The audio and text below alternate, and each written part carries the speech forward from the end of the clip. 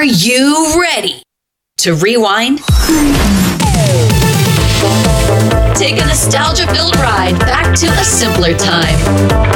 It's Acid Wash Memories, a retro pop culture celebration. And now your hosts, Joe Murata and Michael Quinn.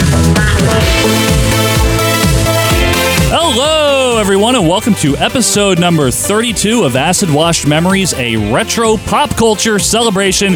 Today, we're talking all about Super Mario Bros. 2. My name is Joe Murata, joined, of course, by Michael Quinn.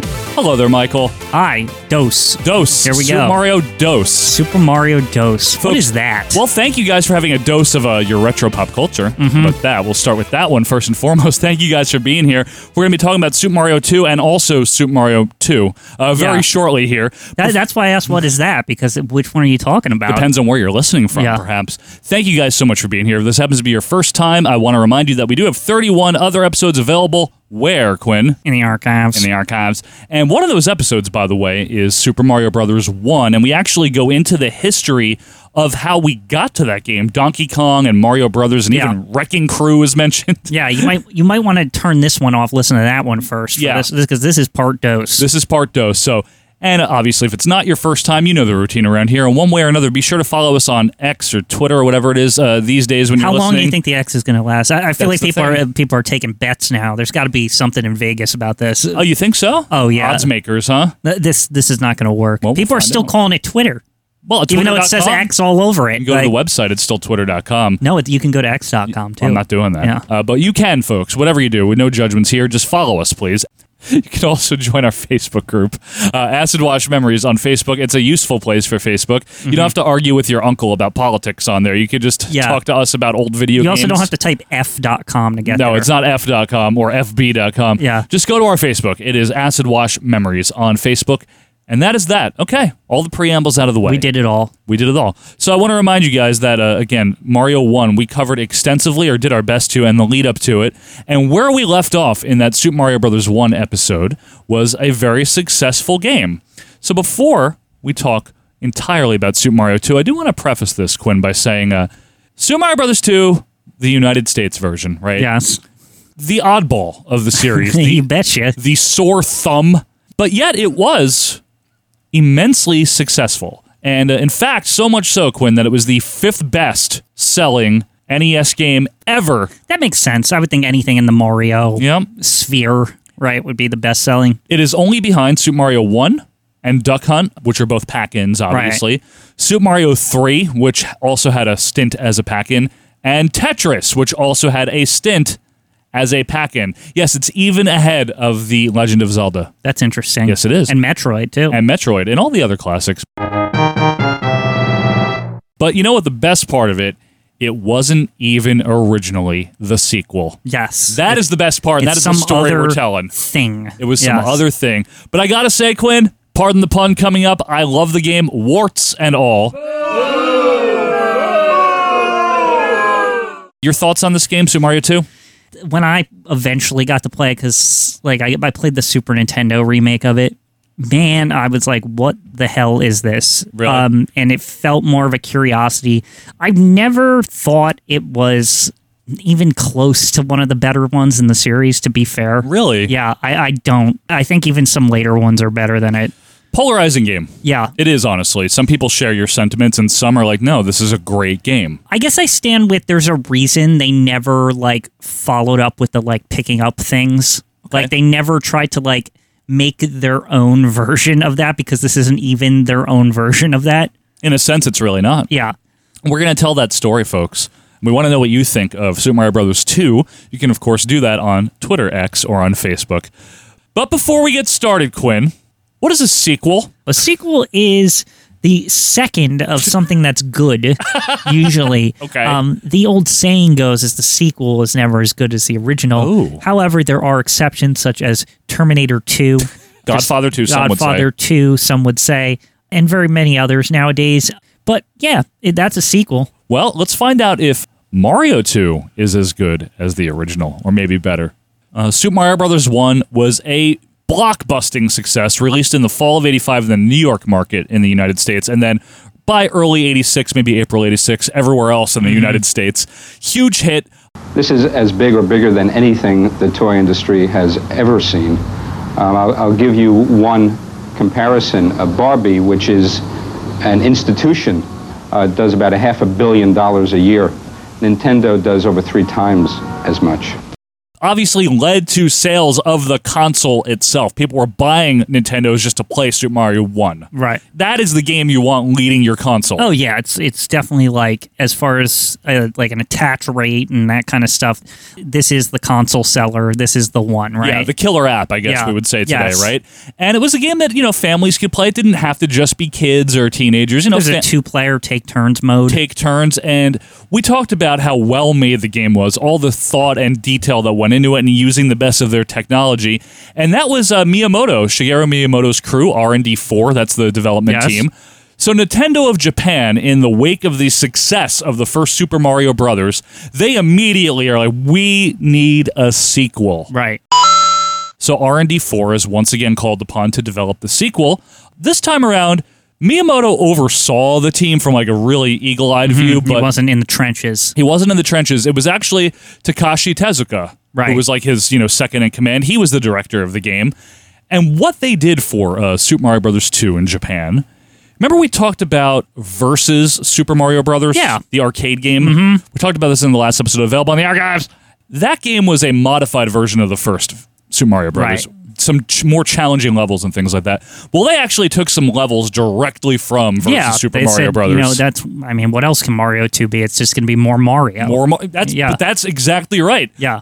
So this was not going to be released, though, for the standard Famicom. It was actually going to be released for their, I guess, accessorial console, the Famicom Disk System. Yes, and what this is, if you don't know. I think for people who aren't in the know, I think when they hear Famicom Disk System, they think it's got CDs or some kind of disc of some kind, but it's a floppy disk. But a floppy in a sense where they're hard shell cased and they're proprietary form. It's not like it takes any floppies or whatever. No. It's not like a 3.5. The key is it's a rewritable format, which also for the future of NES meant something, because that was a whole market in and of itself where they would, you could go to stores in Japan and, you could recycle games. There was a machine and you'd say, I want this game, and it would rewrite the disc. Yeah, it would flash the ROM, right? In stores around Japan were Famicom Disk kiosks, and using these, you could rewrite your Famicom Disk with something else entirely. Famicom Disk System was released in February of 86, in Japan only. If you've never heard of it, if you're a casual video game person, maybe grew up, played Nintendo, and that was it, you wouldn't have heard of it because it was only in Japan. There was no Nintendo Disk System equivalent. Right. One of the advantages is it had better sound. It had additional channels of sound, but it was more expensive than the standard Famicom. This was a necessity thing, too, if you're wondering, why the hell did they even do this, right? Part of the problem they ran into early on was there was a capacity limit on the cartridges that they couldn't seem to overcome, and so their solution at the time was to use floppy disk because it was a lot more space. But after the floppies came out, they figured out a way to fit more on the cartridges, so they ended up switching back. So there's this weird period of the NES, it's 3 or 4 years of its life in Japan, where everything was just on floppy. Correct. Everything was just on this. And a lot of people got the disc system, right? It wasn't weird to have. No. It was it was just normal. something people had, right? It was not. I think that's what's hard for people to understand is most Famicom people picked this thing up. Yeah, it wasn't uncommon because all the new games were coming out on it, right? Right. Yeah, and even some of the previously released games like Mario Brothers was on it. Super Mario Brothers, the first one. And it didn't take away your ability to still stick cartridges in. It just went on top of the. Exactly. Right, yeah. That's why I was kind of calling it an accessorial console. 199 officially released licensed games were made for the Famicom Disk System, and it was sold until 1990. So like Quinn said, it was 86 to 90, 4 years of the life. And then it kind of reverted back. America never saw it because I believe they solved the problem pretty quickly. In terms of expanding the ROM? Yes, they did. To the point where the U.S. audience was never impacted by this. We never had to touch it. Right. And it was actually, as was the NES, officially discontinued by Nintendo of Japan in 2003. Yes. Which always ridiculous. This is funny.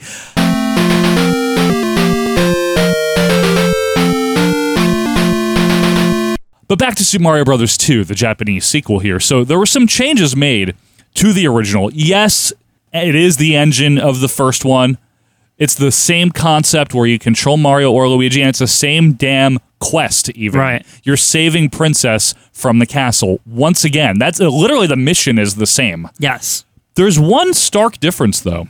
There's no two-player mode. In this one, you can just select Mario or Luigi. Right. And this is the first game in the Mario series where Luigi jumps higher than Mario to differentiate them, and he's also more slippery, if you recall. It's more of a choice by the player, Strategic. which person they want to use in their quest here, right? You can't switch like halfway through to like another character. No, you the whole game. Yeah. The whole game. So you're committed.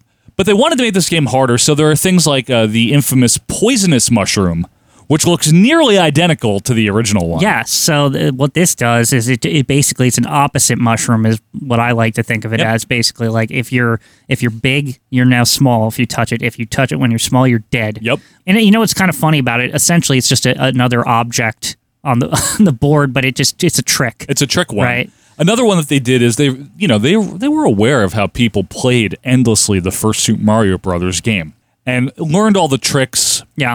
And learned the levels and could fly through it, even back then. So one of the things they did is they exploited that by putting in trick warp zones where, you would normally get to a warp zone. By then you knew how. You go up the stage, you go around the thing, and then it would take you back a level. Right. This is the primary thing about this game that people love or hate about it. What its aim is, it's supposed to be kind of like saying, oh, you played Mario. Well, now everything you know about it, we're just going to screw with you. We're just messing with you, like every single thing. Sometimes there'll be like weird jump angles and stuff that it's like you think you could make, or you have to like jump a certain way. I mean, this is where Kaizo blocks comes from, right? That term. Yeah. So there's blocks that will just be invisible, like mid jump, and they'll just like knock you in a hole with no warning at all. In fact, that thing alone, a lot of what this game is doing, it inspired ROM hacks of later Mario games called Kaizo Mario. Right. Was kind of the first one to try it, and then they all called themselves every version. There's like thousands of them now, but it was all inspired by Mario 2, where the game is just trolling you. That's a great way to put it. The game is trolling you. I believe one of their taglines was Super Mario for super players. Right. Meaning, like you said, oh, you played Mario 1? We'll try this shit out. Yeah, and the fans, like I said, the ROM hacking community took this game as kind of like this is a totally different type of game, right? Where we're just going to use Mario as the engine, but we're just going to mess with you. Yeah. The level design is frustratingly hard at times, especially as you get into the later levels.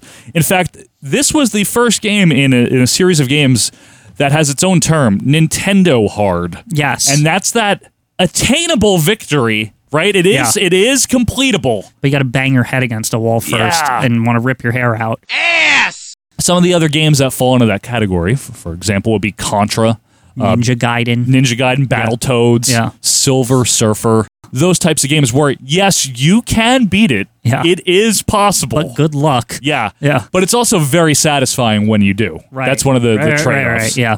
So in this game here, we mentioned how you're doing the same shit. You're going through worlds 1 through 8, right? And then, the subdivisions 2 through 4 of them. You have the fake Bowsers and the castles. And then in the 8-4 Fortress, I want to mention, there is actually a fake Bowser before the real one. Yeah, just to... because you know what? We've already screwed with you enough. Yeah. It's almost like you should have expected this at this point, right? It's like, I don't trust a damn thing that's going to happen at this point in the game, right? And another obstacle that was introduced in this game is wind, where it'll just like push you against the grain. Yeah, the wind in this game is trash. Like it's so frustrating. There's just levels that it's just like, oh, jumping towards something. Oh, suddenly, don't I just like fall straight down. It's true. Neat.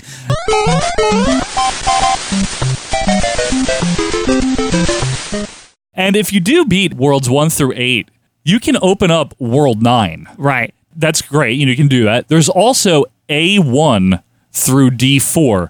And what those are, You know how in the first Super Mario Brothers, when you beat the game, Princess is like, hey, you won? Why don't you fucking play again? Yeah, Remember? yeah. But there's Beetles now instead of Goombas. Yeah. Shitty Beatles. Well, this is like that version where it's like, hey, you're going to get another 4 worlds, A through D. God, how many people even wanted to do that after like this hell? Right. This game is the second thing. This is the second quest. But it's the first. Right. Like, It already is harder. yeah. These are modified versions of previous levels to, like, they make it harder. Like, fire sticks are longer, you know? Right, yeah. Blocks are shorter and harder to jump through.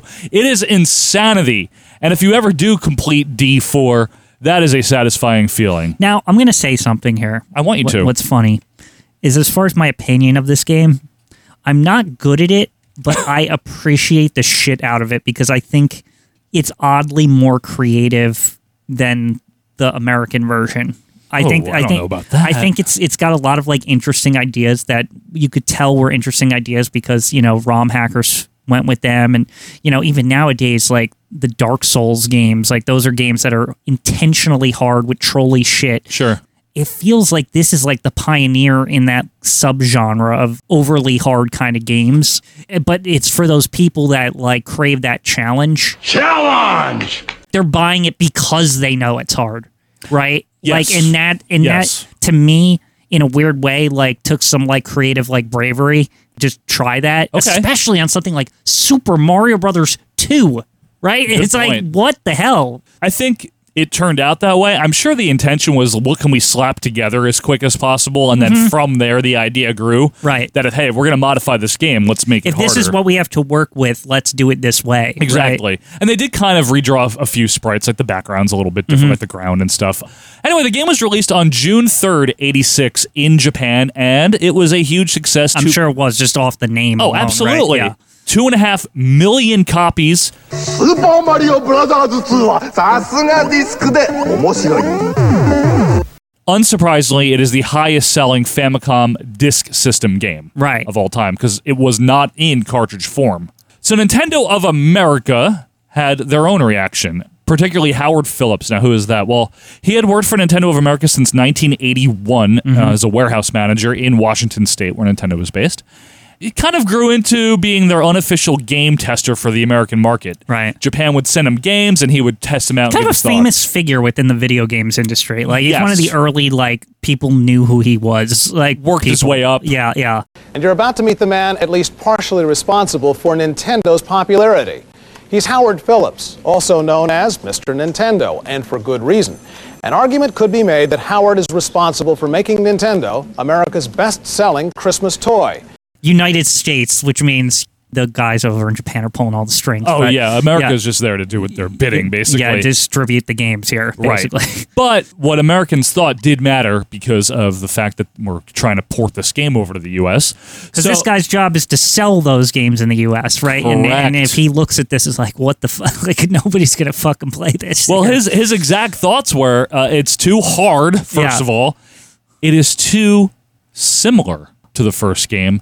The other reason, and this is the one that sometimes gets muddied up when the story is retold or kind of just overlooked completely, everyone knows it was too hard and too similar, right? Right. Like visually, it looks almost identical. It doesn't take a rocket scientist No. for that one. Not even Howard Phillips. Yeah.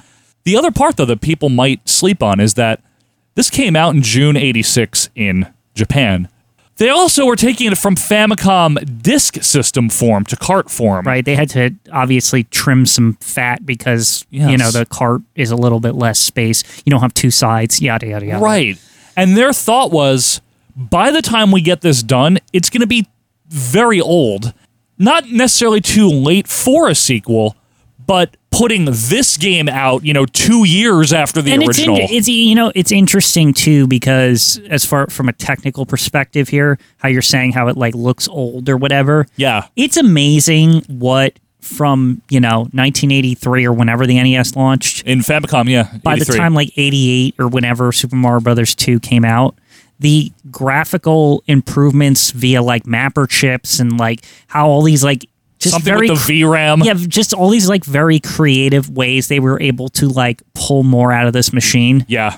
To the point where like the games look like dramatically better past past that, like, I feel like 87 is the point where, like, everything starts looking better. I'd say it's around 87 also. Yeah, a lot of the releases just start looking better. You know how a lot of the Atari 2600 games have a classic look? Yeah. A lot of those 85, 86 Nintendo games have that distinctive early Nintendo look, like your Kid Icarus and Balloon Fighter or whatever. It's pre-mapper chips. Like, Yeah. they were just using what the console had. Right. And the carts, all they were just flat out, like, ROM. Right? They were nothing else other than that. And then they figured out this method where, you know, there's a chip in here for the ROM, but we can also fit stuff that can interface with the console and they can use the features of those chips. And for those of you that really don't know what we're talking about, we're sorry. Basically, think of it as it accentuates or extends what the console is doing. Like an expansion card. Exactly. You know, like, but it's in the cartridge. Exactly. Because if you ever open up a Nintendo cartridge, this is maybe getting a little technical, but it looks like a circuit board, essentially, like if in layman's terms. Yeah, right? No, it does. You know, and visually. that's what it is. So what they figured out is we can put chips that actually do stuff in the game and not just the game. Not just the game, right. Exactly. As far as Super Mario Bros. 2, we know it did not get released in the United States of America at that time. Mm-hmm. It did, of course, come over to the U.S. As part of Super Mario All-Stars in 1993 as Lost Levels, but we can save that for when we hit the 90s, because we have another game to get into here. And of course, that one was being developed by Nintendo. They were tinkering around, Quinn, with an idea, okay? Here's the idea that they had. One of the new game, Miyamoto was, of course, the one leading this charge. Maybe it would be a Mario game, but they didn't know. But mechanically what they wanted was a vertically scrolling game where you could pick up objects and pick up other players on the screen and throw them around. Right. That was Miyamoto's idea, and he had the work being done by Kensuke Tanabe. So they got a little work done, and they tried to prove out the concept of this vertically scrolling game, you know, with throwing stuff. And they're like, all right, this might be a little bit ahead of its time. It's too advanced for what we want to do. But they kept it in mind. They parked that thought. Just the basic concept of picking up shit. Yes, and jumping upwards and having the screen scroll, you know, vertically. Meanwhile, Fuji Television, a very obviously large broadcasting company in it's Japan. like one of the biggest channels over there. Yeah, it's like our NBC or ABC. They were planning an event known as Yume Kojo, which translates roughly to Dream Factory or Dream Machine. Now, this festival is a large multicultural, I guess, carnival almost, you know, for lack of a better term. Arts festival. Kind of, yeah. Yeah. Involving 3D displays and holograms and other... Kind of like the Japanese World's Fair or something like that, right? Yeah, It's there like, you go. Yeah. Other, like, technology that was, like, very ahead of its time for the mid-'80s they wanted to show off. This fits Japan, bubble Japan, you know, that the economy bubble where they were just like... They were like the kings of technology in the world during like the mid 80s, right? It was Absolutely. Like, it's like, you know what? We're going to have like festivals and stuff and like show off all this shit, right? It's like it's like quintessential like economic bubble Japan, right? 100%. And Fuji TV was the main driver here, you know? Yeah. It was like Carnival, but in Japan and sponsored by Fuji TV. It would be a large-scale outdoor summertime event with a focus on new media with technology exhibitions. So the opening day after all this planning was going to be set for July 18th, 87, to timestamp that. That's where we are, in Osaka, Japan. And this is not just one day. This is like a weeks-long festival all over, right? Just like the old World's Fair. That's like how it was. Exactly. So they had put in, well before this July 87 date, huge, long, extensive promotion. We're talking Japanese TV and radio, print media. They were selling shirts and toys, characters. It's easy to do that when you're the television company. You're the TV company. You know? They invented characters for this to be the mascots, so to speak, for the festival. Yeah, for the Yume Kojo Festival. One of them was named Imogene, which is Imagine translated in English, and Imogene's family. And we'll get back to them. But all sorts of masks were created and sold for the event. And music, songs were made. There was a theme song for it, Arabian Nights.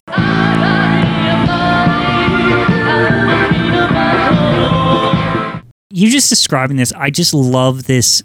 We have a lot of money, Japan in the 80s, like so much, because I mean, they just let it all fly out for this, like this bullshit, basically, right? It's like there's no like need for this. Damn, right? Quinn. I guess you know not, you know though. what I'm saying? Like it doesn't serve a purpose other than to show off shit, right? Well, that's true. Yeah, it doesn't. and like that's what's so fascinating. It's like they were so like proud, right? And like all their this tech. all this work being put in to show it off, and making characters just for that show, Making like songs. Yeah, making songs. Like I don't know. It's just Shirts. I like the excess, but You like the decadence? I like it because a lot of work goes into it's like so a lot many of people. a lot of effort, So right? much. And I like weirdly appreciate that, right? Like where it's like this is just a couple weeks and we're gonna write storylines with characters, Right. and write music and all this stuff, right? We talked about Woodstock 69 coming together and was like, yeah, I guess we'll do it here. Yeah. Meanwhile, Japan here in 87, And we're going all out. Like, making toys for this the shit. TV company's gonna do it. Like they're gonna fund it.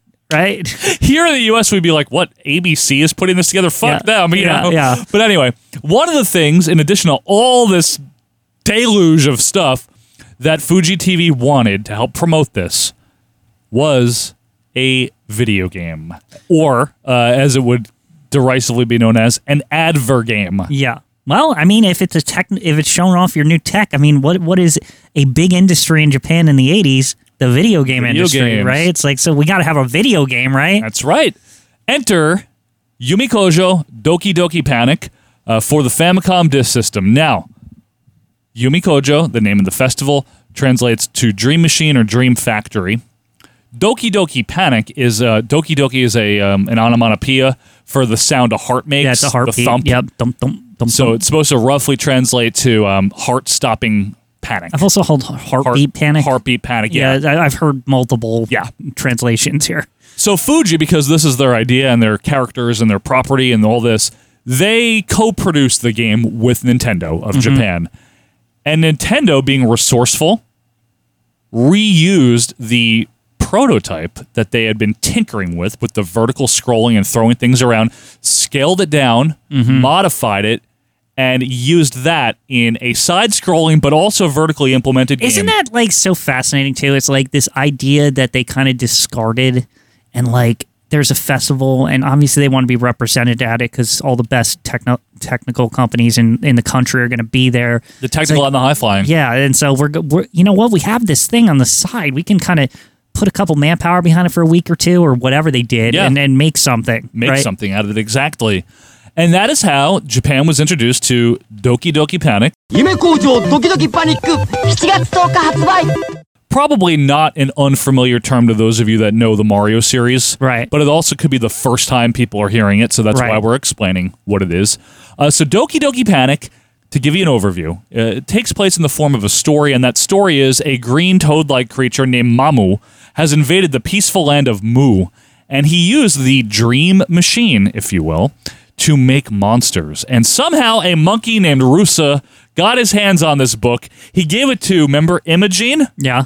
He has two younger twins, Pokey and Peaky. It sounds crazy because Joe's saying all these characters, but there's a reason, like, gameplay-wise, we're being introduced to 4 people. Yes. Here, right? So, Pokey and Peaky wind up ripping out the last page of this book, right? Yeah. And that means the ending is erased. Of course it means the ending is erased. Well, naturally, right? I mean, you rip a page out of a book, what happens at That's the it. end? I It's don't gone. know. It's gone. So Mamu, remember the green toad-like creature, he is now freed somehow from the book. And he comes through the book, kidnaps these two twins. So Imogene, his girlfriend Lena, and Mama and Papa, who are his parents, clearly, they have to go save the twins. Had to go on a quest here. In the land of Mu. So all 4 playable characters, Imogene, Lena, Mama, and Papa, this is insane. They all have to complete the game for the game to be over. Really? In the original? Yes, you have to play as all 4 of them and shoot, beat I it. did not know that part. Yes. You know what I think's interesting about this? You know, a lot of the mystery of Mario 2 growing up was what is all this book stuff? Right. Right? It was like, why is the character select screen a book?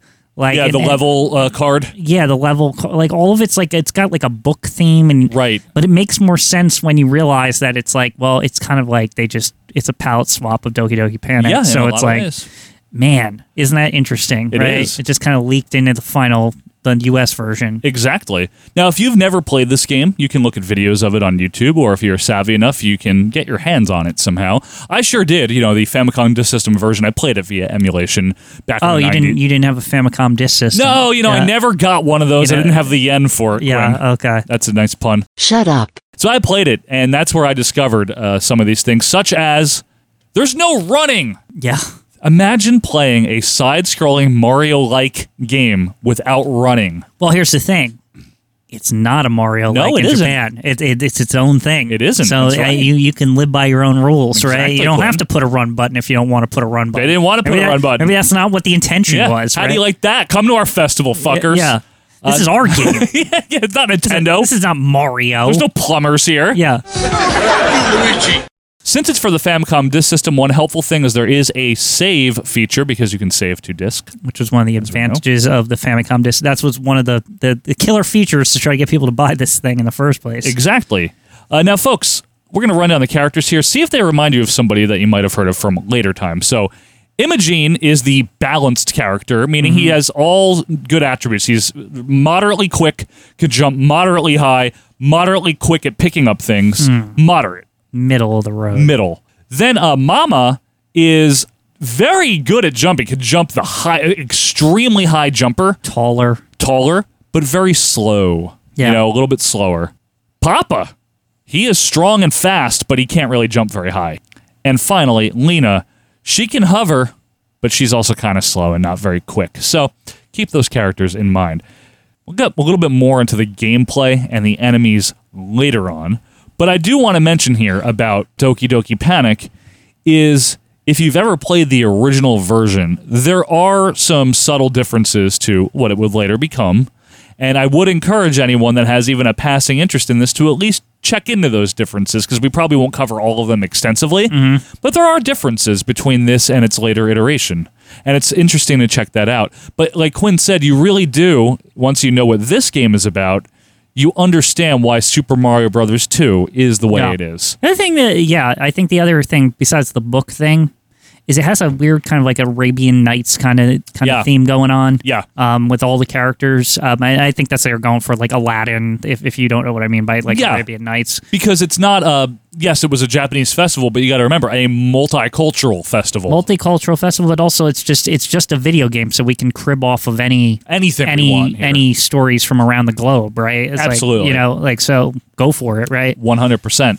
So, again, this game was essentially an ad, but to its credit, I mean, it's a well-made game. It's unique. Obviously, Nintendo is the reason for that, not Fuji, that it's a good game. I mean, this is what Nintendo's representation at the festival, so they wanted to put their best foot forward. Clearly, 100%. Right? This is the kind of stuff. This is just a Tuesday for us. We just made this. You just quote an M. Bison from Street Fighter. Yep. Perfect. Love it. For you, the day Bison graced your village was the most important day of your life.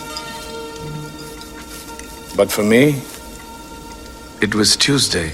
It did sell 350,000 copies in its lifetime, so it's not like it was a dud. It wasn't going to be a million-something seller. Right. It wasn't intended to be. Did they sell it in stores? Was it accessible, or was it only at the festival No. could get it? They sold it. It came out, I want to say it was 8 days before the festival to hype people up. Gotcha. And then they kept it. And then they just kept it in the store. Yeah, they kept it. It was a regular game, but it was made with an express purpose. However, Nintendo of America, remember them? Hi, we're America. Yeah. We don't matter. Yep. We're in Washington. Yeah. We do what we do what they say. Our landlord's a big meanie. Yeah. They still want, they're like, hey, it's 87. Where's our Super Mario 2, please? Yeah, we got customers here. Right? Could you please? Yeah, people are banging on the doors for Super Mario Brothers 2. Right. And they're like, we don't want that one that you guys made. That thing stinks. Can you imagine people on the Nintendo helpline at the end of every call, everyone's like, where's Mario 2? Right? Yeah, probably. I guarantee you that was going on. Writing letters, all those things. Postcards. People did that back then, too. Of course they did. Writing into Nintendo Power, where the hell is this? I wrote to Nintendo a couple times. Oh, wait, did this... Oh, this was the game that was part of that. Power, so they couldn't write to Nintendo. Maybe the Fun Club newsletter or something, though. Well, that's true, because Doc Lewis told us all about that. Right. Anyway, they decide... in cooperation with Japan, obviously, Nintendo of America says, well, why don't we take this Doki Doki Panic game? They're like, We know you originally started the tech on this as maybe a Mario game anyway. It's unique, it's novel, it's different. It is different. It is not just a reskinning and releveling. Yeah. Why don't you take that, change a few things, and we will make ourselves a Mario game. So after about a year of work, in September of 1988, here in North America, in Europe in April of 89, Super Mario Bros. 2 is released, and we will be talking all about it on the other side of this break because we have to go somewhere right now. We have to go to the Dream Factory, believe it or not. We have to go down the pipe. It's tough out there. Yeah. Folks, take a quick pause here. Do what you got to do. Get a snack, get a beverage, strap in, because on the other side of this break, it's all about Super Mario Bros. 2 in the United States when more Acid Washed Memories returns right after this.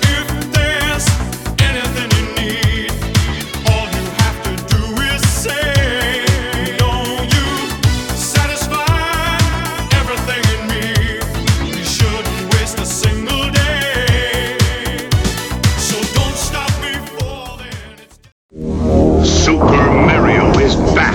He's blasting worlds where no one has ever been. He's taking on enemies no one else dares. This time Mario pops up power wherever he goes, so he's bigger and badder than ever before. You've never seen creatures like these. You've never had an adventure like this. It's everything you've dreamed of and worlds more. It's Super Mario 2, only from Nintendo. Now you're playing with power. What's so special about Wendy's new Bacon Swiss Burger? Bacon. Special sauce. Swiss cheese. More bacon. All on a toasted Kaiser bun. It's the only Bacon Swiss Burger with 3 strips of bacon. Ooh, doesn't that sound delicious? Wendy's new Bacon Swiss Burger. Come on in now and grab one while they're hot. An American tradition continues. During the decade of the 70s, a slugger named Reggie helped Finley's A's capture 3 consecutive World Series championships. Now home run hero Jose Canseco powers the Oakland A's as they face the Red Sox, or the Astros meet the Pirates. The tradition is here. The memories are waiting. And now we return to more acid-washed memories. Hey! You're still there? I'm still here. Michael Quinn is still here. Hi, Paisanos. Hi, Paisanos. Welcome back to Acid Wash Memories, episode 32, Retro Pop Culture Celebration. That's what we do. That's our thing, man. Hope you guys like it. Hey, like I said, if you're a new listener here and you haven't yet listened to the Super Mario Bros. 1 episode, you can do that. It's in the archives. You can subscribe on your app of choice if you haven't. Yeah, go into the wrong pipe and go back to that one. Yeah, go to the backwards warp zone. And also get the poisonous mushroom and go to X or Twitter and subscribe at AWM that's Podcast. The poisonous mushroom, all right. It sure is. And you can also join our Facebook group, Acid Wash Memories. We really do appreciate you being here, having a lot of fun in this, we should mention, an ongoing sporadic Mario series. We will be covering multiple games as we go on. This isn't the only. No. We're not ending on 2. No, imagine. All right, bye. Yeah, just never mention ever again. And that's the story of Super Mario Brothers. Yeah. Anyway, the series didn't really continue on. No. It was really it was all downhill after this, Quinn. All the other stuff today, it's just imitations. Absolutely, it's not even by Nintendo. It's your imagination, if you will. Anyway, Super Mario Bros. 2 was released in September of 1988 in the United States and in April of 89 in Europe. The box art, by the way, I just want to say, I really like the box art to this. Yeah, it's all right. It's got Mario, holding a vegetable. And what do you think about the animation style? Because he was not animated on the original box. He was not. It was using pixelation. I think it's good. I think it brings him to life. Yeah. He's a little pudgy, though. He's not his, final form to me. You know what I mean? I guess not. He's his mid-late 80s form. Yeah, he's developing. It's like a halfway point. Right.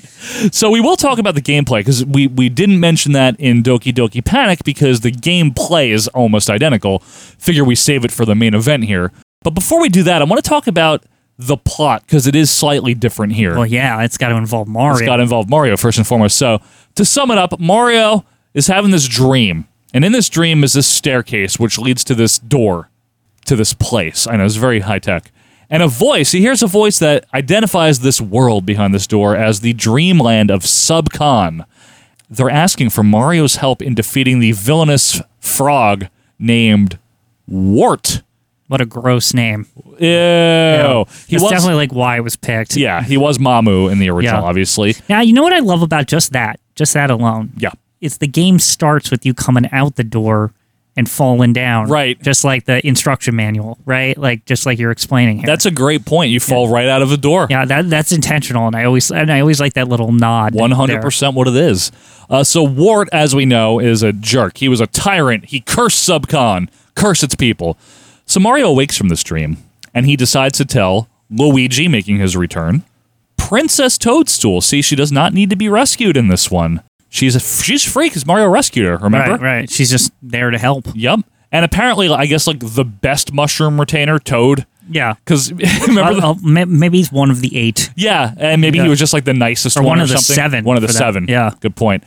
And the funny thing is Luigi, Toad, and Princess, they all said they had the exact same dream. Can you believe that? Because I cannot. Wow. Shocking.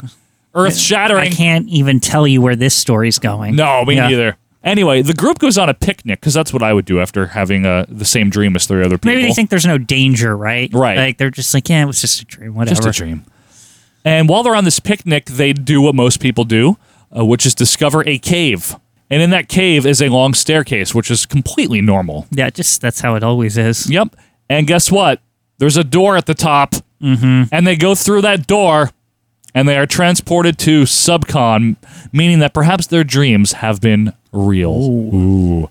So like Quinn said, they didn't really, Nintendo here did not do much to eliminate the book nature of this on the level cards. Yeah, that part's weird. The menuing is still like the book. Even like every level, it shows the book. It's very bookish. Yeah. But, of course, Mario has replaced Imogene as the balanced character. Right. He now, I want to mention, his sprite in Super Mario 1, due to limitations, was brown and red, or orange and red. It is now blue overalls with a red shirt and a red hat. But he's got white eyes. And he has white eyes. So he has 3 colors finally. Yep. What's interesting, though, is we were just talking about the artwork. On the box artwork, he's got the red overalls and the blue shirt. Because remember, they were still fucking around with that back then? Yeah, I could never... Like, this is one of those things where I was just like, whatever. Anyway, back to the point here. Mario is the balanced character with the whites of his eyes, Quinn, and he looks like Mario, more like Mario. Yes. Than he does in Super Mario Way better. 1. Yes. Now, remember Mama, the tall character, the high jumping? One that's like holding a purse or something? Yes, I don't know. has a hood. Yeah. Well, Luigi has taken her place, and for anyone that wanted the minor trivia of in which video game were Mario and Luigi first portrayed with differing heights and differing sprites, it is Super Mario Bros. 2 for the US. There you go. And it was only due to programming, Right. to the previous game. So Papa, he was the guy that was really fast, right? Yeah. He was the guy that was really strong, could pick like up stuff. jump higher or no, something. doesn't jump. Jumps really low. No, when he does his charge jump, I mean. That's the only time he can jump decently, yeah. Well, Toad has replaced him. Yes. Small guy, quick and can throw stuff. Lena, who was wearing pink, very fittingly. This is like the most obvious one. Princess Toadstool is now wearing pink, which again, in the first game, she's wearing like a white dress. Now, what I do dig here is it's kind of creative how they do her, like, how this character could float or whatever. Yep. She uses her dress, and she's kind of like using it to get air. Yeah. It's kind of cool. It is cool, and a lot of people like playing as a princess. A lot of people played Princess and Luigi because they're actually like much easier to play the game. Those with. are the two I always play with. because they're very cheap. I gotta say, I never played with Mario. Me either. I would always play with like Toad or Princess or something. You were a Toad guy? You a Toad guy? Because he was fast. He was fast, yeah. I like Toad. Very quick at a lot of picking up maneuverability, Yeah, no, that's true. So here's some differences from Doki Doki Panic. Again, there's more, but we're just giving you a rundown. In Doki Doki Panic, the grass, because what you do is you pull up vegetables, right? And you throw them at enemies. That's one thing here. You don't stomp on enemies in this game. That could be jarring. If you go from Mario 1 to Mario 2, you're used to stomping on the Goombas and the Koopas, right? There's no Goombas. I think what's there's no Koopas. Yeah, I think what's about that little detail, what's interesting about it is you can go on top of the enemies, but if you hit like the corner of them or something, that hurts you. Which is like, to me, that was always very jarring also. It's the only Mario game where that's primary. In Super Mario World, there's certain enemies that you can jump on and not kill. But this is where jumping on them doesn't do anything. In fact, you can ride them. You can ride them. You can just like stand on them and they'll walk with you on top of them. Yep, exactly. So one of the differences here is you pull up vegetables to throw at these enemies. Well, in Doki Doki Panic, the grass is black, and in this game it is red. I don't know why. Probably one of the big differences, though, is that you can run in this game. Oh, my goodness. Hold B to run. What an improvement. That mechanic is back, so that's good. I mean, that actually changes like the whole game. It does. Honestly, because you can just zip all the way through and all this stuff. Yeah. But also, it's also a double threat at the same time, because by the fact that the only time you can take damage is like if you go into the side of the enemies because you're going so fast. Right. You might like nick somebody and like get hit. There goes that nicking them again, yes, with your foot or whatever, your dress, as it were, if you're a princess. The other thing is in Doki Doki Panic, there's no small mama, small poppy, if you will. You have a life bar on the left. do. You lose it, right? And then you die. You get a certain amount of hits. That's the other thing. A life bar in Mario. And on the left, down to the bottom. Or it's like weird. It's like jewels or something. Yeah, it's jewels, correct. So what they did in Mario 2 is they kept the life bar, but after you take 2 hits, I believe it is, or when you're down to the 1 hit left. It's whatever your last is. You can increase it with the potion. Right. Whatever your last hit is, you become small, but because that wasn't programmed in the original game, the characters look comically funny because they have tiny bodies but the same big head. Another thing that has changed is there are some Mario touches that were put in, because there's almost no trace of Mario in the original game whatsoever. So they took like blocks that you throw, they turn them into mushrooms. They look like mushrooms. When you go into the land of subspace, which is where you get a potion, you throw the potion down, you walk into a door, Bill Watts open the door, and then when you go in there, you can get coins to add to your life bar and shit. Yeah. But when you go in there, in Doki Doki, it's Arabian-themed music. When you go into subspace in Super Mario Bros. 2, it is Koji Kondo's classic Mario theme. There you go.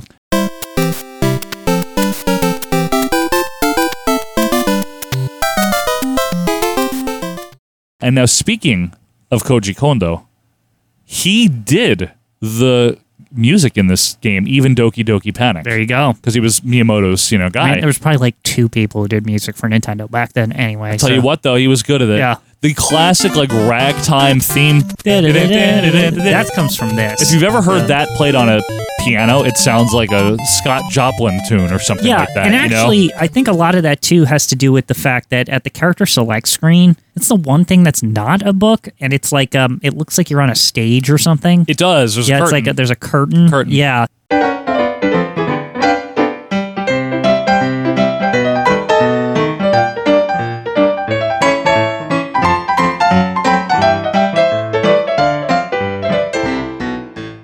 The other thing, too, there's no fire flower. Now, this was a huge part of the first Super Mario Brothers. It would go on to be a huge part of other games because, you're regular or small, and then you're super. Yeah. Great. But then when you get the fire flower in Super Mario 1 and you're shooting at the Goombas and you're shooting at the Koopas, right? Maybe even Bowser or Hammer Brother. Well, see, very exciting. I take that as this. Here's the deal, right? Yeah. This is a game where you can throw anything at anybody. Why the hell do you need a fire flower? That is probably precisely what they thought. Right? It's like, in all seriousness. It's like, what do you need that for? You could throw anything on the stage at anybody. The whole game is throwing things, right? That's the whole point. It seems like redundant to have like an ability that just lets you also throw things. I totally agree with you. So there's no firepower.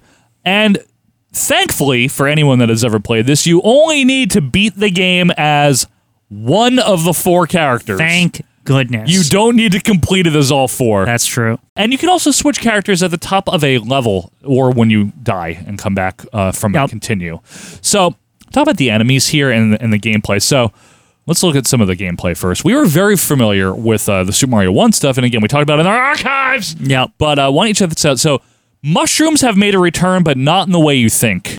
So, mushrooms are here only when you go into subspace or in a warp zone, and it gives you your additional life. So they like shoehorned in a mushroom. It basically kind of represents the same thing, but it doesn't exactly do the same. Yeah. And it kind of does, because when you're small and you get one, you do get big. You do get big. So they were able to shoehorn that in. It's just funny because most of the time you get it when you have two. Yes. Like two hearts Two or hearts. 2 diamonds or whatever.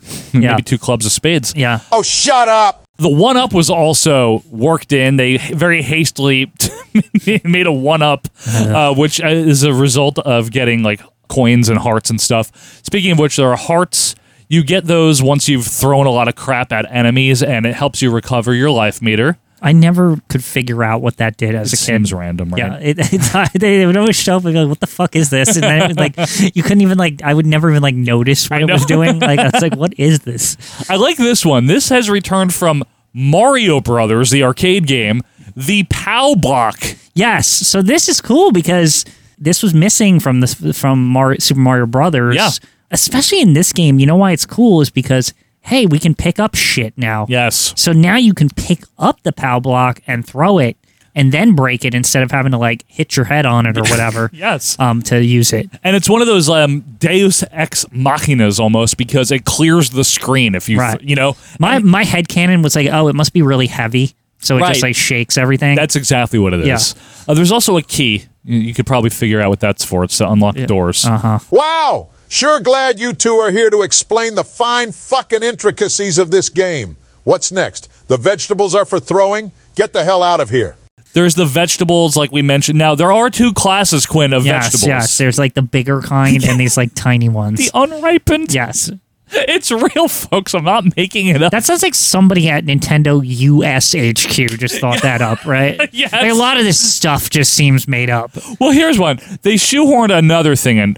Turtle shells, because they're alluding to Koopas. Right. These are not turtle shells in Doki Doki Panic. I forget what it is. It might be a mask or it's something else. Turtle shells you can throw and they slide across the ground and run into enemies, but they're not. They're supposed to be Koopa shells. I don't remember. Were these even really common? No, like, they're I don't remember seeing them that often. No, they're not. This next thing, there's definitely a lot of this shit. So sometimes you'll pull something up and it'll be a red bomb. Yeah, you just panic. You're like, oh God, like, get this out of here. So it can become useful if you throw it away from you in time at an enemy. Yeah, but you could risk it and you could run with it to try to like throw it at like a mob of enemies. True, or even a boss. Yeah. So, I mean, that is just a little taste of some of the things. But there are enemies that we have to meet because guess what? I believe we have pretty much no returning enemies from Super Mario 1. No, we'll find out. We have some debuting enemies and I think a significant debuting enemy right out the gate here. So you might have heard, you might have seen Shy Guys. Folks? Shy Guy, I mean, he would become big in the Yoshi canon. Very big in Yoshi. Yeah, he's like all over that. Like, but like I just thought like it's cool that Shy Guy is like, this is his game that he started in. Yep. And he's kind of like, he just kind of continues on. And he's a Doki Doki Panic enemy. Yeah. All these enemies were. These were not made for Mario 2. He survived Doki Doki He Panic. did. He survived. And he survived Mario. A lot of things didn't even survive Mario 2. Good point. Like, yeah, very good point. Yeah. One thing about these enemies, they're all wearing masks, which is hard to tell in their sprite. Mm-hmm. So like Shy Guy, he's red with the face, the white face. He's wearing a mask. Because he's shy. Doesn't want to see his face. I don't know what's under there. There's also a pink variant. Yeah. But they do the same thing. They move back and forth, and you can stand on them, and you can throw them. And here's a Mario Brothers 2 exclusive guy over here. Tweeter! Yeah. A bird with a mask on. He usually has like a fork or something. What a pain in the balls this thing is. Tweeter is like the Koopa paratrooper, like the ones that bounce with the wings. Yeah. Next level up from the Shy Guy is the Sniffit, who is very similar to a Shy Guy in look, except he has a black mask on, and he shoots bullets out of it. Yeah, so Sniffit here, right?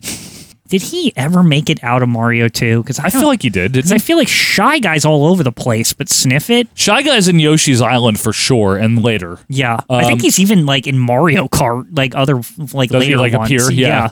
I don't know about Sniff, folks. Let us know if you know anything about Sniffit. Sniffit's one that I'm not sure if he got out of this one. Well, right? I know this next one did. Ninja made it into other games. Ninja? I know Ninja did. Yeah. From what? I believe Ninja's makes a cameo in Mario World. Oh, you're right. He's just there randomly. Ninja's there, yeah. So Ninja is actually really cute. He looks like a little star, like a little ninja star, I guess, but he's like, just jumps around, and it's very cute. I'm not kidding. He always jumps in like a pattern, too. Yeah. Like, he has like a range, but he's back and forth always. He can be an asshole, though. I guess another variant of the Shy Guy family here is Bezo. Bezo has the fucking fork, Quinn. Yeah. It's very annoying. This bastard. He you know stinks. Always flying at you, hitting you from the side. So it was Lakitu for Mario 1, but you really have a grudge against Bezo in Mario 2? Actually, he's not even the worst in this game. There's worse guys as we go down here. So one of the things I want to mention, folks, before we forget, is that some of the vertical scrolling was implemented, but not in a smooth way. You know, in the horizontal, you're just going and the screen is smoothly moving. They have vertical design levels, but anytime you switch screen, it shifts like up a cut with off. you. You hit past a certain point, and it moves. Right.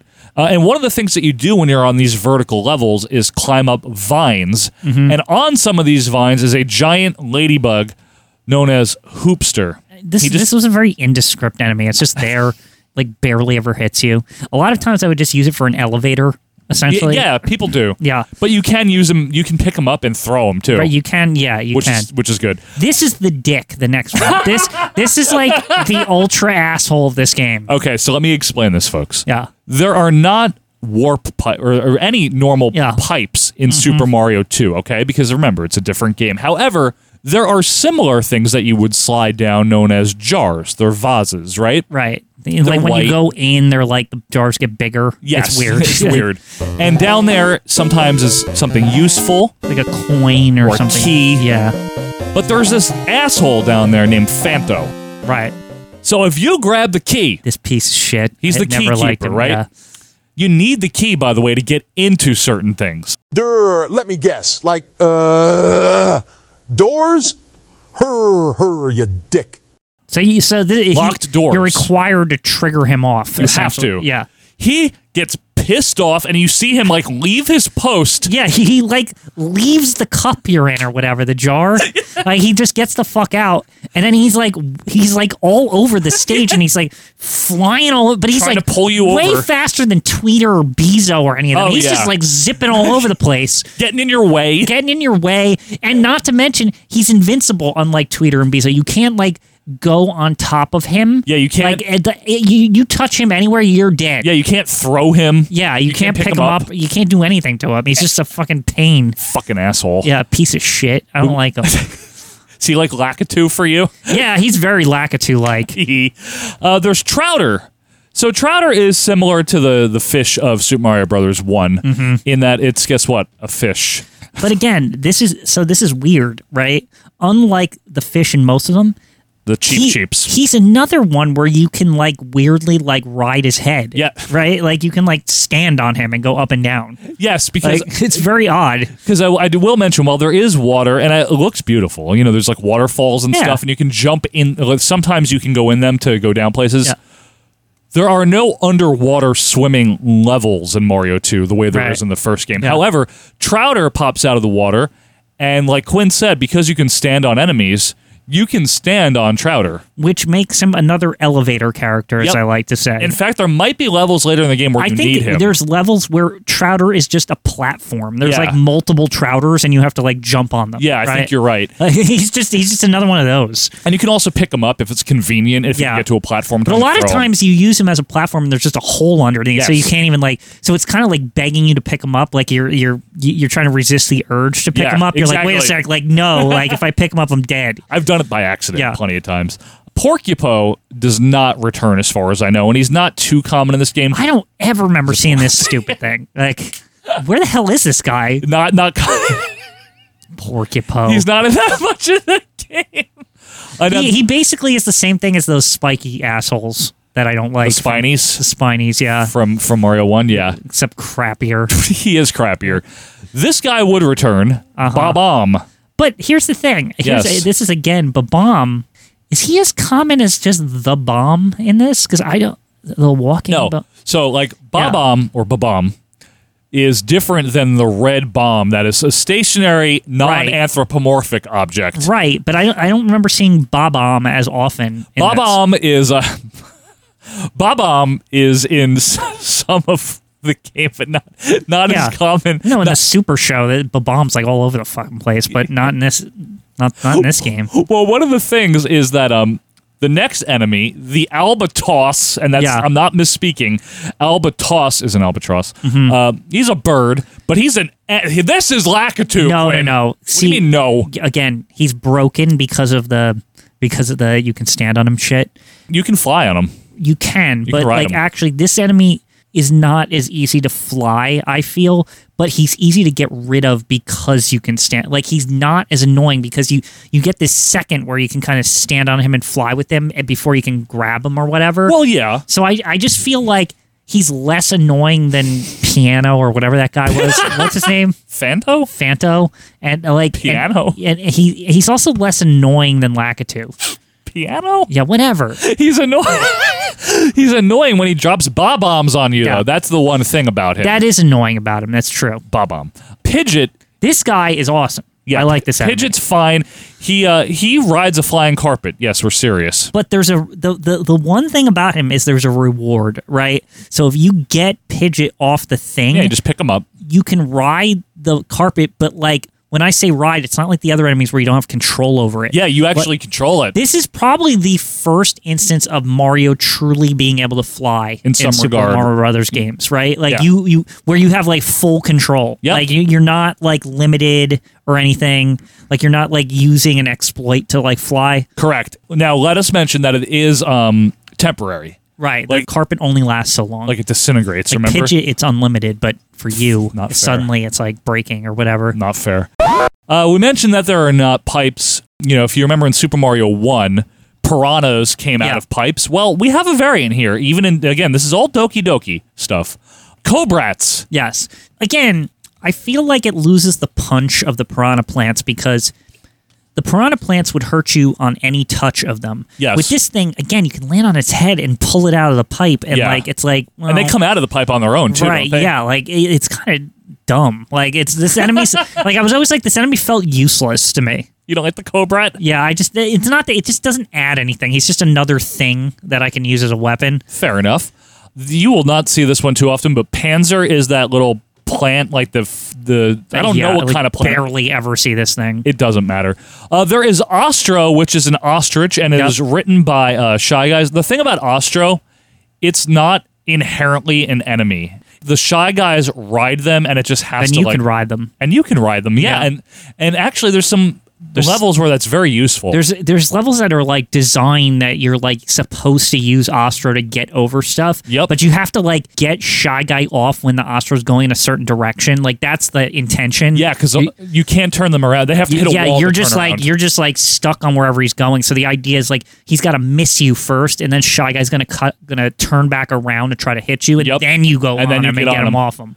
And Ostros, there's one level in World 6, I think, like where the it's sand or some shit. Like you have to like get over it that way. And there might be a spike one in the Ice World, which is 5 or something. Yeah. Where it's just all spikes and you can ride Ostro. Now, this guy did return in Super Mario World. Right. He was yellow. He's the green returning here. guy here. Yep. Pokey. Yeah. So the cactus. cactus man or whatever. Yeah. What I think's so cool about this guy is that in this game you can't pick him up, right? You can.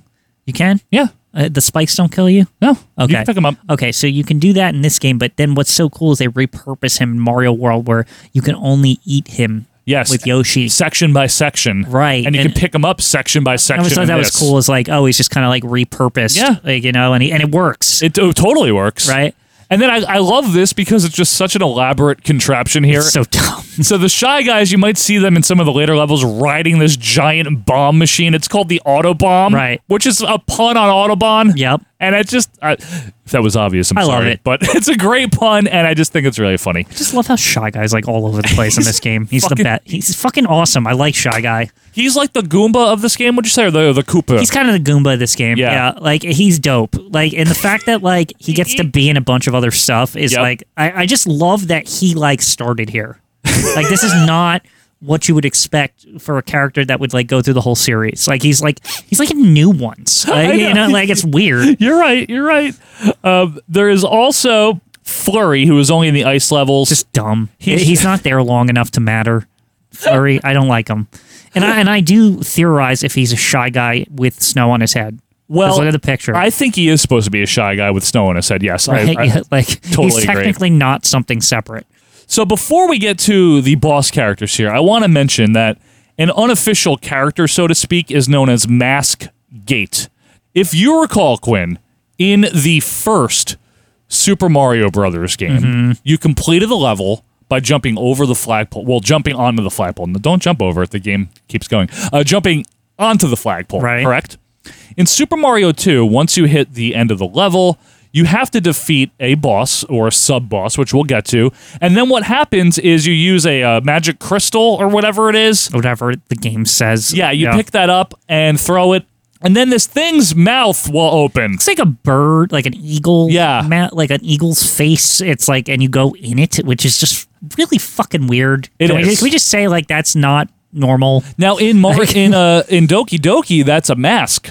This is actually a Super Mario 2 original. This sprite, okay. which is even weirder. Now, can I mention something? He becomes an enemy in one of the levels. Yeah, there's a level where, like, they trick you. Like, you get him open, and then he starts flying around like an asshole. Like, he starts scary. acting like Pinocchio or whatever that guy is again. What? Piano, Quinn, yeah. Piano? What's his name? Fanto. Fanto? He starts acting like Fanto. Like, he starts going all, and you're like, what the fuck? And I don't even think, can you kill him? Yeah, you can. I would always just try to avoid him, but you can kill him. He's an awkward shape. Yeah, it is. It's just very unsettling because you're so used to you're cruising along and you know that he's a friend, right? Yeah, it's like, oh, when I see him, the level's over, right? I'll go in his mouth and we'll go to the next thing, right? Exactly. That's what we all say. And then he comes off the wall and attacks you. It's like, dude, it's scary. Fuck. They really screw you over in that part. They do. They pull no punches there. So anyway, the bosses. So the main sub-boss, so to speak, here is Birdo. Now, Birdo is a pink dinosaur-like creature that would endure. I don't know why he's a bird, but I know. Is that because dinosaurs evolved into birds Yeah, or whatever they say? Mm-hmm. Now, what's interesting about Birdo, Birdo's another person who survives Mario 2 Yeah, that's the thing. He goes Birdo's on in Mario Kart and all sorts of shit. Birdo goes on to become like a not featured player, but like a memorable face, right? Right, yeah. Like Birdo's all over Yeah, other games. Birdo's in stuff. Yeah, Birdo's in stuff. Birdo spits eggs. You can jump on the eggs, pick up the eggs, throw them at Birdo. Yeah. And then you go into Mascate. Isn't that weird if you think about it? Because usually, like, creatures that hatch eggs, they don't come out of their mouth. But this thing is shooting eggs out of its mouth. That is why it's very unsettling. Yeah.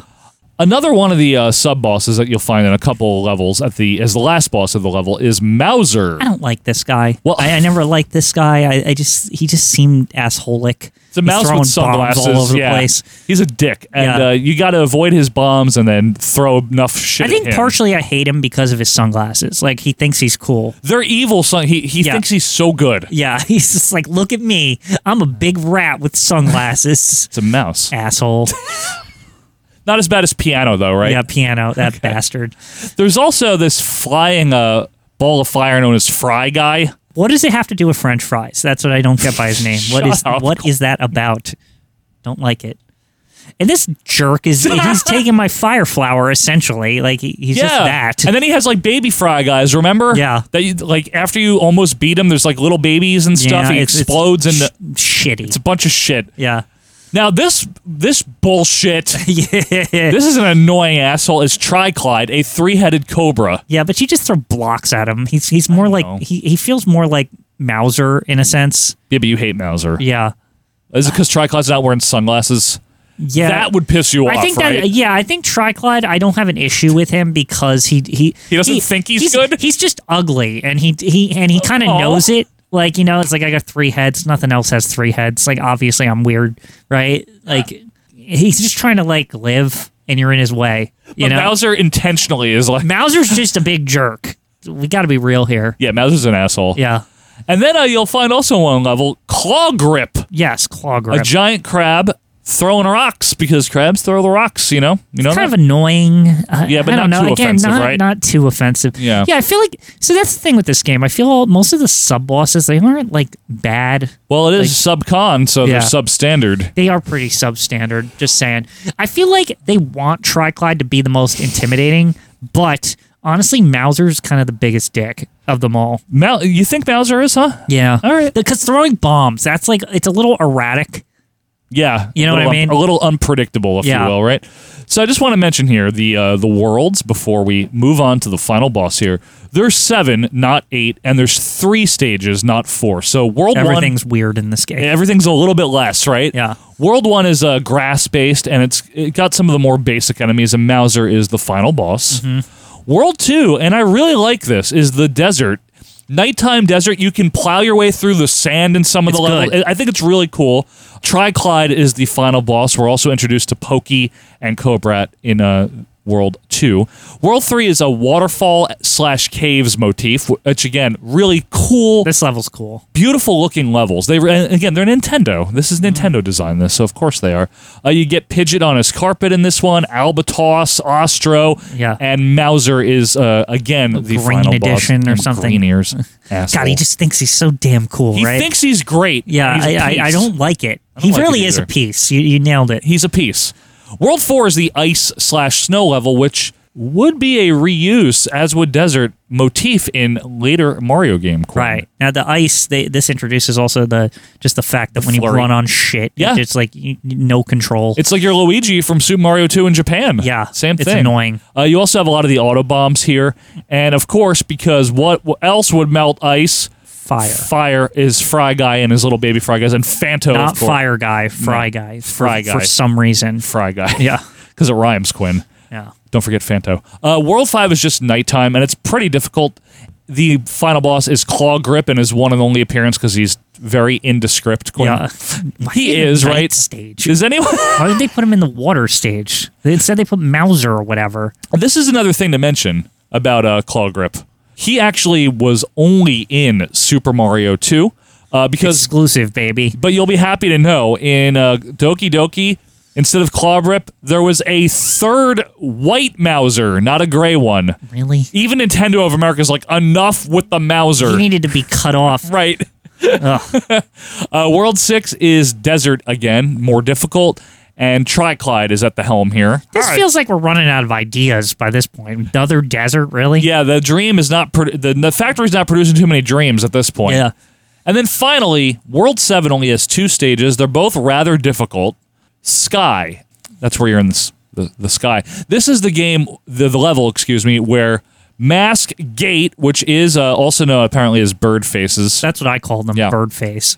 This is where Mask Gate will fight you right before you get to the end. Such a douchey move at the end of the game with the like, mask face. You made it this far? How does betrayal taste? Yeah. I don't know! Wart is the final boss, Quinn, and Wart is seen by many as a poor substitute for Bowser. But he definitely is. But you need to remember, though, and he is, I agree with you, he's in the original game, so it's not like he's the final boss of Yumikocha Doki Doki Panic. The problem, I think, when it got translated or ported here to the US is that because he's the final boss and large and green, instant comparisons were made to Bowser. Well, right? see, here's the thing: do you honestly think they could have just called him Bowser and nobody would have noticed? They would. I don't know, Quinn. He looks a little different. I mean, he does have a crown. Yeah, but I mean, like all the graphics are different, so people would just chalk it up to, he just looks different in this one. Did you know that they were together in the comics? Like Wart and Bowser made a couple of joint appearances. Would it surprise you if it was like revealed in canon at some point that they were like brothers or some shit? No, because he's a frog and Bowser's a dragon. They're both reptilian, Joe. Yeah, but that maybe cousins. Cousins, then. perhaps. Yeah. Jeez, brothers! Don't be starting rumors now. Maybe he's brothers with King Koopa instead of Bowser. Stop. That's the same person, and you know it. We're not going to relitigate that when you go back in the archives. But anyway, Wart, his problem, as a final boss, he's less threatening, in my opinion, than Bowser Quinn. Yeah. He is annoying, because what it is there's all these vegetables. He hates vegetables. Mm-hmm. They're shooting out of the Dream Factory or near the Dream Machine. By the way, is that the most kid shit ever that he hates vegetables? Yeah, I know. It's like, he's just like a big kid. Big dumb kid. he opens his mouth really wide, and you got to keep getting those vegetables in there, man. You got, I think 6 hits or something he takes. It's going to really screw him up if he has to eat these vegetables. He's a giant pain in the ass if you're playing him for the first time. How funny is that? Giving him vegetables is what kills him. I love it. Yeah. And his stage is like the only one where it's very different, and there's, like I said, the Dream Factory. Yeah, it's like a factory motif. Taken over, yeah. And the Phantos like are in the background, but they don't do anything. Let's just threaten you with that. Yeah, that's annoying. By the way, anything involving the Phantos is extremely. The minute you annoying. see them, you're like, "Oh no!" These fucking dicks. Imagine if they come to life, right? Like if you keep fighting them longer. Oh God, I wouldn't. That want sounds it. like a disaster. It sounds terrible.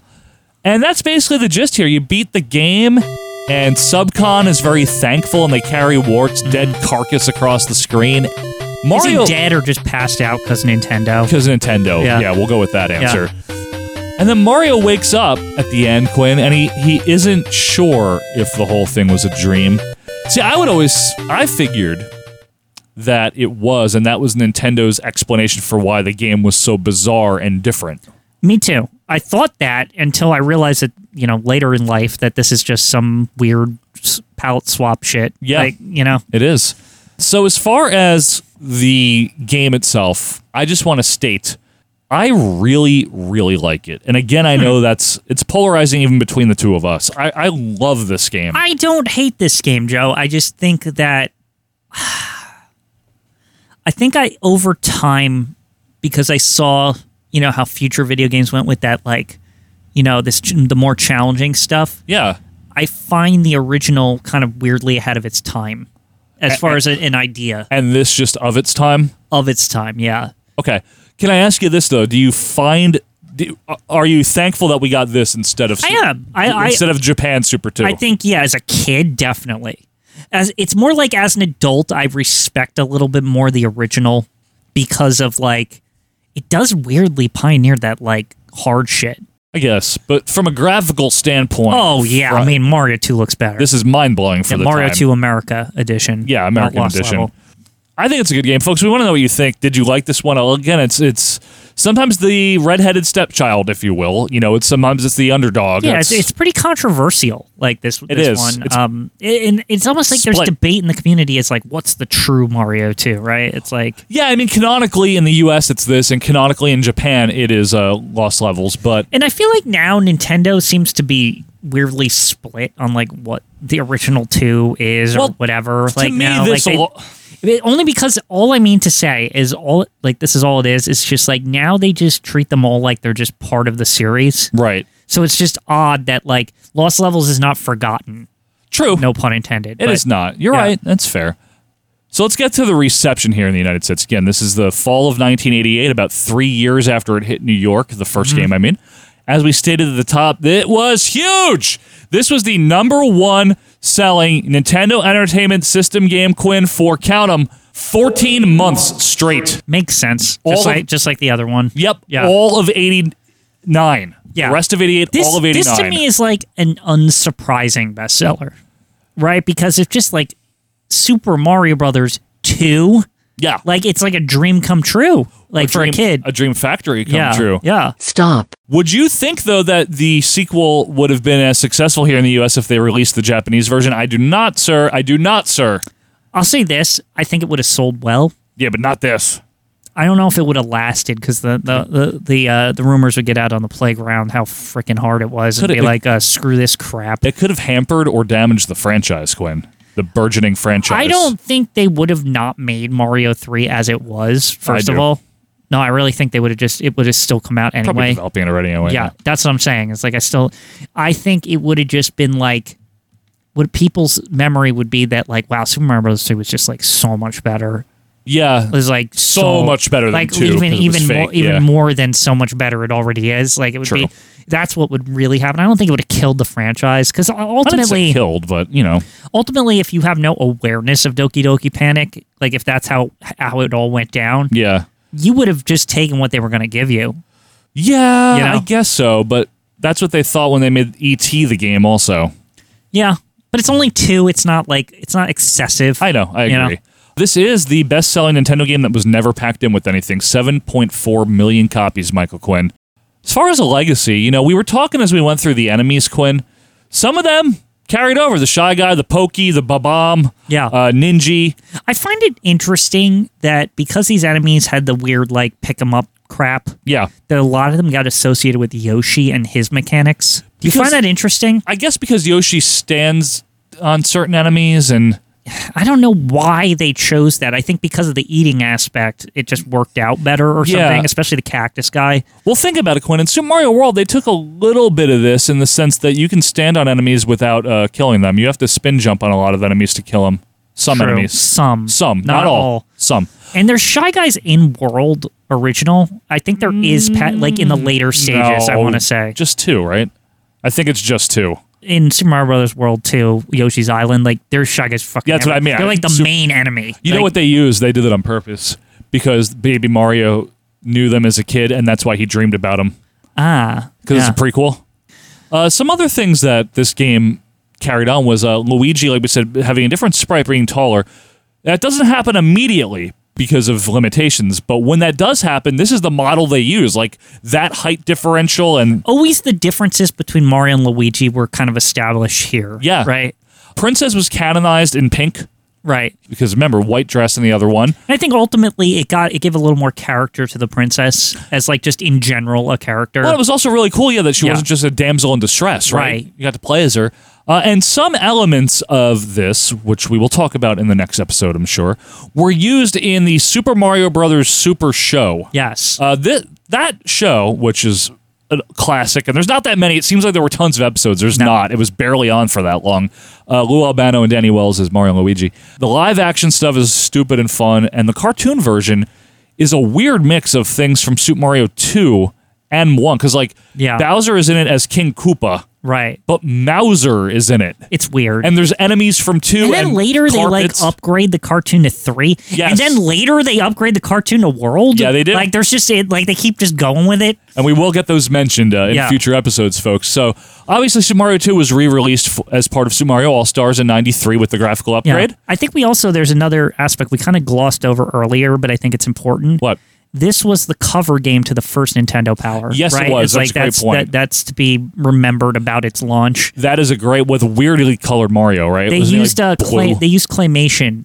It was a special photo shoot thing where they're like Mario 2's out or whatever, and it was like a claymation version. Yeah. But I think it's like very much remembered as far as how this game was like marketed and launched, shown. basically. Yeah, you're right. It's the first issue of Nintendo Power, right? Which was a huge magazine for them. I mean, gangbusters.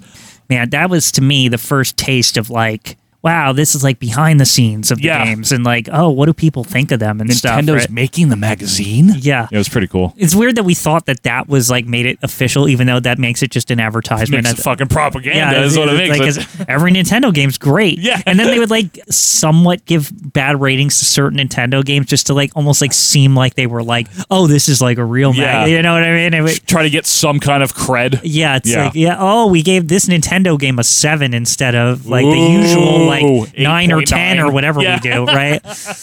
Not only All-Stars, but this was also released for the Game Boy Advance much later.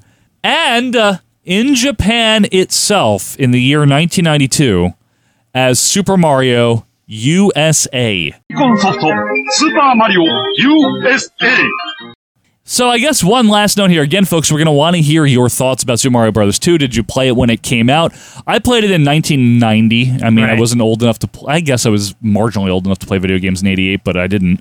Played it in 90. Really liked it. Still like it. Hard, but it's not that challenging. Right.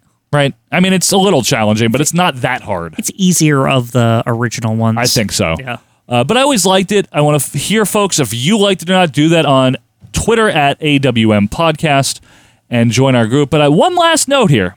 This game, Super Mario Bros. 2, was released in September of 1988 in the United States of America. And at that exact same time, over in Japan, another Mario game was just about to be released that would be even more well-received than this one. But that, of course, is a story for another time. Yes. Folks, thank you so much for being with us here. We really do hope you enjoyed this. And if you did, please leave us a review on your podcast app of choice.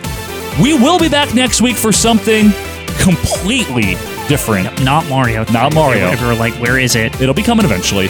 But until that time, we thank you so much for being with us here. I am Joe Morata. That is Michael Quinn, and we will see you next week for more Acid Washed Memories. See ya. Like what you heard? Be sure to leave a review and subscribe on your favorite podcast app. We will see you next week.